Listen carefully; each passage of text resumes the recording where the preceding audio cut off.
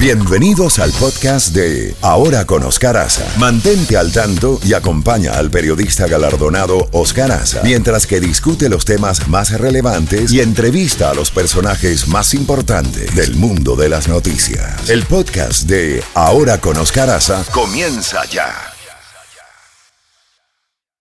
La primavera llegó y eso significa limpieza a tope. Ya sea que necesites comprar cositas de limpieza o cambiar tu ropa de invierno por ropa fresca, asegúrate de usar ahora para recuperar dinero por cada compra. Ahora mismo ahora ofrece a nuestros oyentes $5 solo por descargar usando el código La Música cuando te registras. Simplemente ve al App Store o Google Play Store y descarga la aplicación gratuita de ahora para empezar a ganar reembolsos. Usa el código La Música. Eso es IBOTTA en Google Play o App Store y usa el código La Música. La primavera llegó y eso significa limpieza a tope. Ya sea que necesites comprar cositas de limpieza o cambiar tu ropa de invierno por ropa fresca, asegúrate de usar ahora para recuperar dinero por cada compra. Ahora mismo ahora ofrece a nuestros oyentes $5 solo por descargar usando el código La Música cuando te registras. Simplemente ve al App Store o Google Play Store y descarga la aplicación gratuita de ahora para empezar a ganar reembolsos. Usa el código La Música. Eso es IBOTTA en Google Play o App Store y usa el código La Música. 8:02 en la mañana. Tenemos a nuestro congresista Mario Díaz Balart, congresista federal republicano por la Florida. Mario, muchas gracias por acompañarnos en la mañana de hoy y como nos ha estado ocurriendo en los últimos años, las noticias cambian por segundo. Acabamos de dar una última hora de que el nominado para Asuntos de Veteranos, secretario de Asuntos de Veteranos, Ronnie Jackson, pues ha desistido de aspirar ante las alegaciones de los demócratas. ¿Qué es lo que está pasando en el Congreso con estas ratificaciones, con estas nominaciones que tienen tanta oposición? Buenos días. Muy buenos días. En el caso de esta nominación, y de nuevo, hay distintos ejemplos por distintos individuos. Esta es una persona que desde el comienzo había alguna controversia. Yo no le sé decir si la controversia es real o no, pero sin duda este es un individuo que tenía muchos temas de controversia. El mismo presidente había dicho que él pensaba que había demasiada controversia con este individuo, así que yo creo que es una cosa buena que él ya haya decidido no participar en este tema, porque de nuevo, demasiada controversia. En otros casos, por ejemplo, como el caso del nuevo secretario de Estado, el caso con otras nominaciones. Mike Pompeo. El Senado, sí, exacto. El Senado lo que ha hecho es todo lo posible en la oposición, o sea, la minoría, los demócratas, para evitar que el presidente tenga a las personas que él quiere en posiciones claves, y eso yo creo que le hace daño a la democracia. Tradicionalmente, de nuevo, yo no estoy en el Senado, yo estoy en la Cámara, y la Cámara no tiene un papel que desempeñar en esto, pero usualmente el Senado confirma a las personas que quiere el presidente, no es porque estén de acuerdo con esas personas, pero porque son personas, de nuevo, que el presidente quiere en posiciones clave y el presidente en administración. Pero desafortunadamente los demócratas en el Senado en esta ocasión han decidido hacer todo lo posible para obstaculizar, para evitar que la nueva administración pueda desempeñar sus cargos. Eso le hace daño al sistema democrático. Pero yo creo que poco a poco, si Dios quiere, van a seguir confirmando algunos de estos miembros claves. Yo estoy muy contento, por ejemplo, con la persona que ha designado como secretario de Estado, el presidente. Yo creo que es una persona muy capacitada. Ese parece que va a ser confirmado esta semana. Pero todavía hay muchas personas que hacen falta en posiciones claves que los demócratas en el Senado han rehusado de nuevo confirmar, y eso le hace daño no al presidente, le hace daño al país y a las instituciones.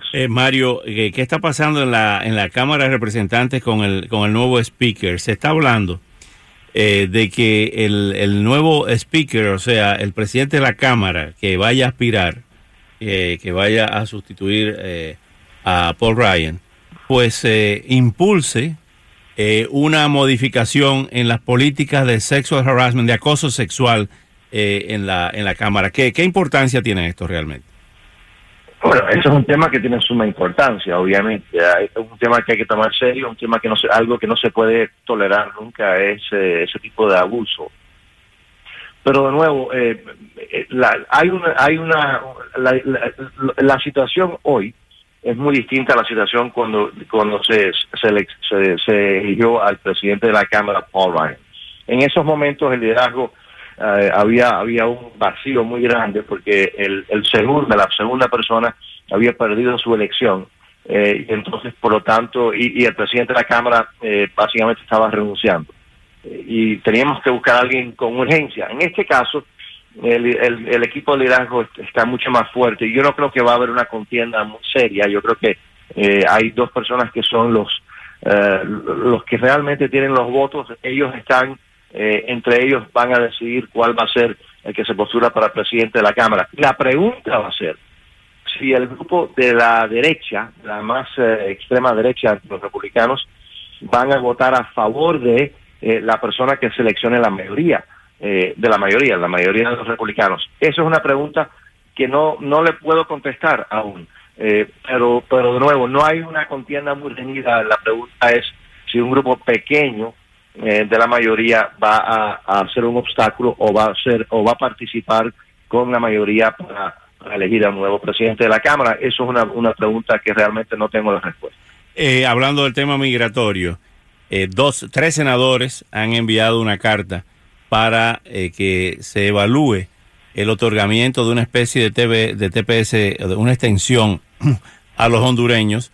Y ante el deterioro de la situación centroamericana, de Guatemala, de Nicaragua, y la violencia en Honduras, ¿qué solución a mediano plazo o a corto plazo ve Mario Díaz Balart con este tema? Y también con el tema de las deportaciones de los venezolanos, cuando muchos venezolanos dicen que deportarlos a Venezuela es condenarlo a la muerte. Y tienen razón. Deportarlos a Venezuela es condenarlos si no a la muerte, a una situación muy cerca de la muerte, a la miseria, a la esclavitud, y por lo tanto a corto plazo efectivamente es parar eso, es que se reconozca la situación en esos países, extenderle el TPS a los que ya lo tienen y otorgarle el TPS a los que no lo tienen. A largo plazo, y la única solución real y permanente a largo plazo, en el caso, por ejemplo, de Venezuela, de Nicaragua, es que esas dictaduras ya no estén ahí. Y por lo tanto, hay que incrementar la presión. Es interesante, Oscar, hay una ley que se aprobó ya 2 veces en la Cámara. Se conoce como la ley NICA, ¿no? De mi colega y nuestra líder, Ileana Rosletren, que nosotros hemos trabajado con ella para hacer. Se ha aprobado 2 veces en la Cámara. Y es interesante, muchas personas, incluyendo algunos en nuestra propia comunidad, han estado hasta contratando cabilderos en contra de esa ley, porque por cierto no se ha aprobado todavía en el Senado, diciendo que no, que en Nicaragua no hay una dictadura, que en Nicaragua, que Ortega ha cambiado, que ya no es el mismo Ortega de siempre. Y desafortunadamente son personas que están lucrando de la dictadura y del sufrimiento del pueblo nicaragüense. Yo creo que esos ya, los que pensaban, los tontos útiles o los mercaderes que se estaban lucrando del dolor del pueblo nicaragüense, ahora tienen que darse cuenta. Yo creo que todo el mundo se está dando cuenta de la realidad de la situación en Nicaragua. Y yo le agradezco tanto a la congresista Ileana Rosletren, igual que al congresista Carlos Curbelo y Albio Cires, este grupo entero. Nosotros no nos hemos confundido y hemos recibido mucha crítica por la ley NICA, pero de nuevo, la única solución permanente es que esas dictaduras en nuestro hemisferio no sean posibles y no se toleren y no se acepten, para que hayan cambios reales y democracias reales en nuestro hemisferio. ¿Cómo explica Mario Díaz Balart, o sea, la opinión de Mario Díaz Balart sobre este cambio de gobierno en Cuba? ¿Dónde está la fuente originaria de legalidad en el gobierno de Díaz-Canel, nombrado de dedo por Raúl Castro, y la comunidad internacional no se pronuncia sobre esa ilegalidad de origen? 604 diputados nombrados de dedo deciden el destino de 11 millones de cubanos y nadie dice nada. ¿Por qué? Es interesante. Ahora está este individuo Díaz-Canel, y yo he leído muchísimos artículos en la prensa diciendo es la primera vez que no hay un Castro que es un error histórico, porque estaba sí, es un error histórico. El presidente Piedra, estaba Osvaldo Dorticós, estaba Urrutia. Han habido personas, y por cierto, es interesante, nadie se acuerda de ellos. ¿Por qué nadie se acuerda de ellos? Porque es una coña, es una farsa. Los Castros han puesto a un vocero, de vez en cuando lo ponen, después lo quitan. Esto es la misma cosa de siempre, no ha habido cambio, es la misma dictadura, y por lo tanto hay que no solamente mantener, pero incrementar la presión. Yo estoy cada día esperando que haya el cambio que ya viene con el nuevo secretario de Estado para los Estados Unidos. Eso va a ayudar muchísimo. El presidente Trump cambió la política hacia Cuba. Desafortunadamente, aunque han habido algunos cambios muy positivos, no toda la política, no todo el cambio que ordenó el presidente Trump lo ha implementado el Departamento de Estado. Eso va a cambiar. Vemos ahora que, por ejemplo, aliados de la causa de la libertad, el embajador Bolton, el nuevo secretario de Estado, yo creo que va a ser confirmado por el Senado esta semana, Pompeo, y tantos otros ahora están los que están liderando la política hacia nuestro hemisferio y hacia el mundo. Vamos a ver cambios muy importantes, y eso va a ser positivo no solamente para los Estados Unidos, para todo el hemisferio. Hay una noticia agradable en medio de tantas malas noticias, y es la recuperación del expresidente Bush. Ya salió de cuidado intensivo y esperemos que se recupere, ¿no? Toda esta tragedia en medio de la muerte de Bárbara Bush. ¿Cómo recuerda Mario Díaz Balart a Bárbara Bush? Bueno, obviamente con cariño y admiración, pero además eso es una tremenda líder. Eso es una mujer que lo más difícil del mundo, ¿no? Que es crear y criar una familia ejemplar, una familia de patriotas, de personas decentes, pero también una mujer que dedicó su vida para ayudar a otros, para la causa, por ejemplo, de la educación. Una persona, yo creo que la primera dama más respetada y más querida posiblemente en la historia de los Estados Unidos. ¿Es cierto que tenía obsesión porque no hubiera niños analfabetos en los Estados Unidos? Sí, una persona que dedicaba, y no era una persona que estaba hablando con la prensa todos los días y buscando elogios, una persona que estaba trabajando diariamente. Eso siempre fue su obsesión, la obsesión de que todo el mundo tuviese la oportunidad de una educación que obviamente significa oportunidad, ¿no? Y de nuevo, una líder, una tremenda líder, y una persona que nunca estuvo dispuesta a aceptar o que se callara, y siempre con una honestidad absoluta. Y por eso yo creo que el pueblo americano la quería y la quiere y la admira tanto, y obviamente para esa familia es una pérdida muy grande, pero para su esposo, que vivía para ella y viceversa, esto obviamente ha sido un golpe muy, muy fuerte. Hablando de política exterior nuevamente, Marco Rubio ha dicho que es hora de acelerar la salida de Maduro. Carlos Díaz Rosillo nos ha dicho en 2 oportunidades desde la Casa Blanca que le queda poco a Maduro. ¿Qué dice Mario Díaz Balart sobre Maduro? ¿Le queda poco o le queda mucho?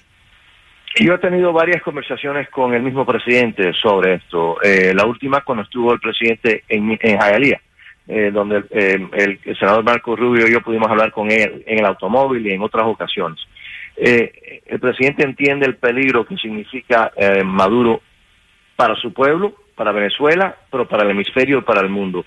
Vamos a ver muchísima más presión aplicada hacia ese régimen.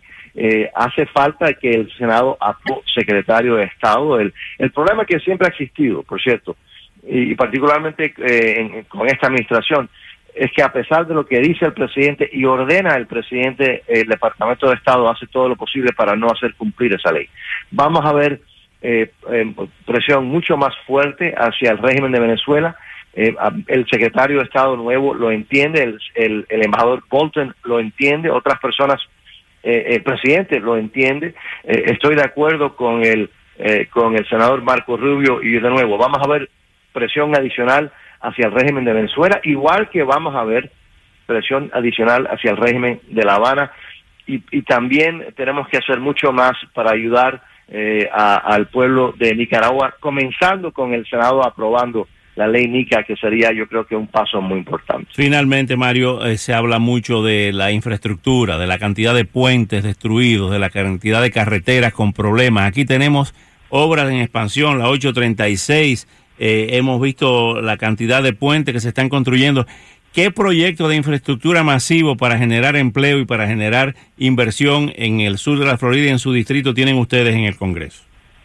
Es interesante, en la ley del presupuesto, o sea, la asignación del presupuesto, como usted sabe, yo presido el subcomité de transporte y vivienda. Incrementamos los fondos para infraestructura directamente por $10,000 millones. Así que los fondos federales se están proporcionando. Muchos de esos fondos, por cierto, van al estado de Florida. La frustración que yo he tenido por muchos años, y usted y yo lo hemos hablado, ¿no?, es que hay cosas que deberían estar sucediendo en el condado de Miami-Dade y que los fondos federales están disponibles, pero que desafortunadamente el condado no ha podido tener un plan, no ha podido concluir un plan adecuado para que esos fondos puedan llegar al condado de Miami-Dade. Yo seguiré presionando y trabajando con los funcionarios locales, porque los fondos federales están ahí, y es importante que el condado esté preparado para recibir un gran porcentaje de esos fondos federales, y hasta ahora todavía hay un problema con eso en nuestro condado, pero yo seguiré trabajando con el condado. Pero que conste, los fondos del departamento, federales, yo los pude lograr, los encontramos, los pusimos ahí, están disponibles. Ahora solamente hace falta que el condado de Miami-Dade los pueda obtener, teniendo un plan viable, que hasta ahora no lo tienen. Qué cosa, ¿no? Mario Díaz Balart, como siempre. Una frustración muy grande, una frustración. Imagínate, conociendo la necesidad que tenemos nosotros localmente, teniendo los fondos federales, yo estando en esta posición clave, y que todavía no hay un plan viable terminado del condado de Miami-Dade, es un tema que hay que solucionar, y yo seguiré tratando de que nuestros funcionarios locales le pongan un poquitico además urgencia, porque la presidencia que yo tengo no va a durar para siempre. Claro. Es una oportunidad histórica y que hay que aprovechar, y desafortunadamente todavía el condado de Miami-Dade sigue con los estudios y más estudios y más estudios. Lo que hace falta es un plan viable, terminado ya. Estamos hablando de $10,000 millones. Estamos hablando que el incremento de la diferencia entre los fondos del 2017 al 2018, el incremento solamente es de más de $10,000 millones. Qué barbaridad, qué horror. Mario Díaz Balart, siempre es un placer inmenso conversar contigo. Hasta una próxima oportunidad. Gracias, para mí es un privilegio y un honor poder comenzar a hablar con, yo creo que uno de los mejores periodistas que tiene nuestra nación. Ay, Dios mío, mira, me voy a poner colorado aquí. No, pero es verdad, y usted sabe que eso lo hemos dicho pública y privadamente, no lo digo yo, lo dice mi hermano Lincoln y otros grandes periodistas que yo conozco muy bien, sin mencionar quién, también conocen que usted es uno de los mejores periodistas de la nación. Gracias, Mario Díaz Balart, un gran abrazo, gracias por esa Igualmente, palabra. Muchísimas gracias. Gracias. Mira qué elogio inmerecido, merecido. Qué cariñoso. Bueno, aquí los que estamos trabajando todos los días para ustedes. Señores, hay un fallo en un arbitraje contra PDVSA. Atención, Venezuela. Bueno, antes de entrar en Venezuela, con el fallo de la ConocoPhillips, ayer, PDVSA tiene que pagar $2,000 millones por la expropiación a ConocoPhillips que ordenó Hugo Chávez. Les explico ahora. Pero, señores del condado, atención a las autoridades del condado. El congresista, para quienes no lo estaban escuchando, Mario Díaz Balart, acaba de revelar en este programa que hay un incremento entre el año pasado y este año en el presupuesto general de la nación para obras de infraestructura de $10,000 millones. Gran cantidad de ese incremento debería venir para el condado de Miami-Dade, impulsado por el comité en el que está Mario Díaz Balart. Y acaba de revelar el congresista federal que por razones de lentitud en los estudios de factibilidad en el condado, ese atraso ha impedido que esos fondos lleguen aquí. Eso es grave, infatigable. Consígase ahí al alcalde del condado a ver si responde ahora. Al alcalde del condado, nuestro amigo Carlos Jiménez, o a cualquier otra autoridad que explique por qué siguen estudiando y no acaban de presentar un plan concreto para que lleguen todos esos millones para acá y produzcan fuentes de trabajo y mejoren las carreteras y las calles y los puentes y haya fondos para evitar que se siga inundando South Beach y las zonas más bajas de Miami. Con el aumento de los océanos, de la mar Océana. Ahí está, no lo dice Oscar Haza, lo dijo Mario Díaz Balart.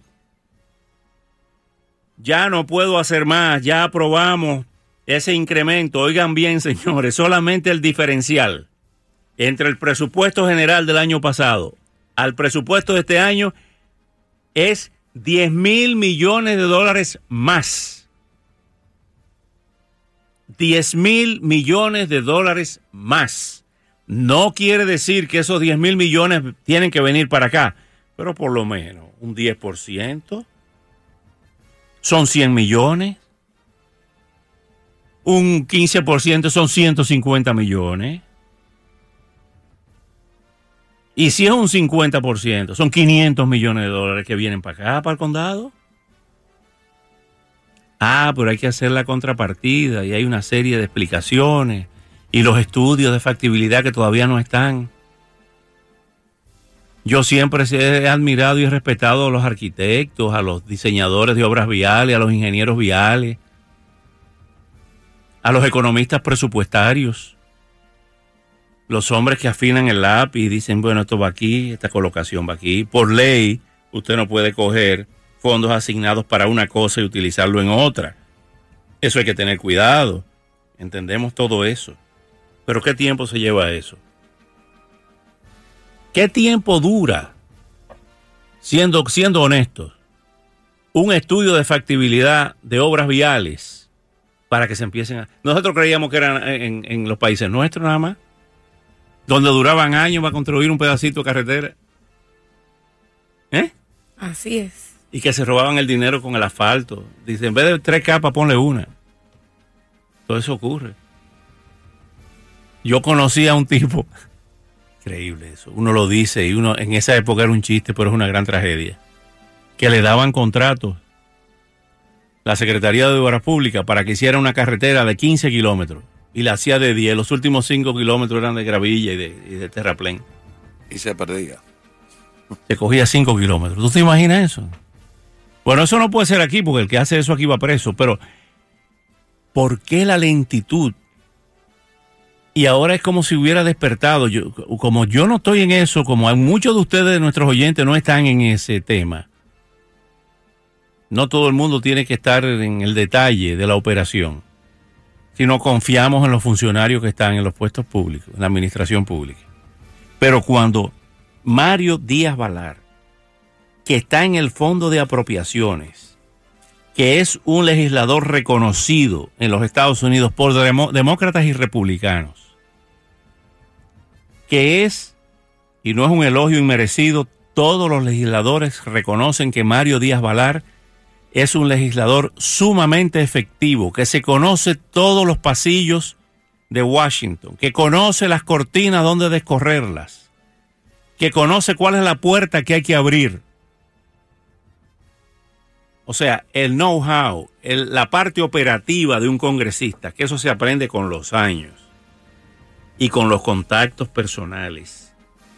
Y ese señor acaba de decir hace 10 minutos en este programa, Oscar, hay y perdónenme que esté insistiendo tanto en esto, pero es que he quedado en shock. Cuando veo que no se amplía la 836, de que hay problemas que... Señores, cojan el Palmetto hacia el sur o hacia el norte en horas pico para que ustedes vean. Es un parqueo, un aparcadero, como dicen los madrileños. Cuando usted ve cómo está la I-95, que hay pedazos todavía que el carro cae y es como si se fuera a romper por el deterioro natural de un tránsito tan tenaz, tan persistente, tan permanente como el que tenemos.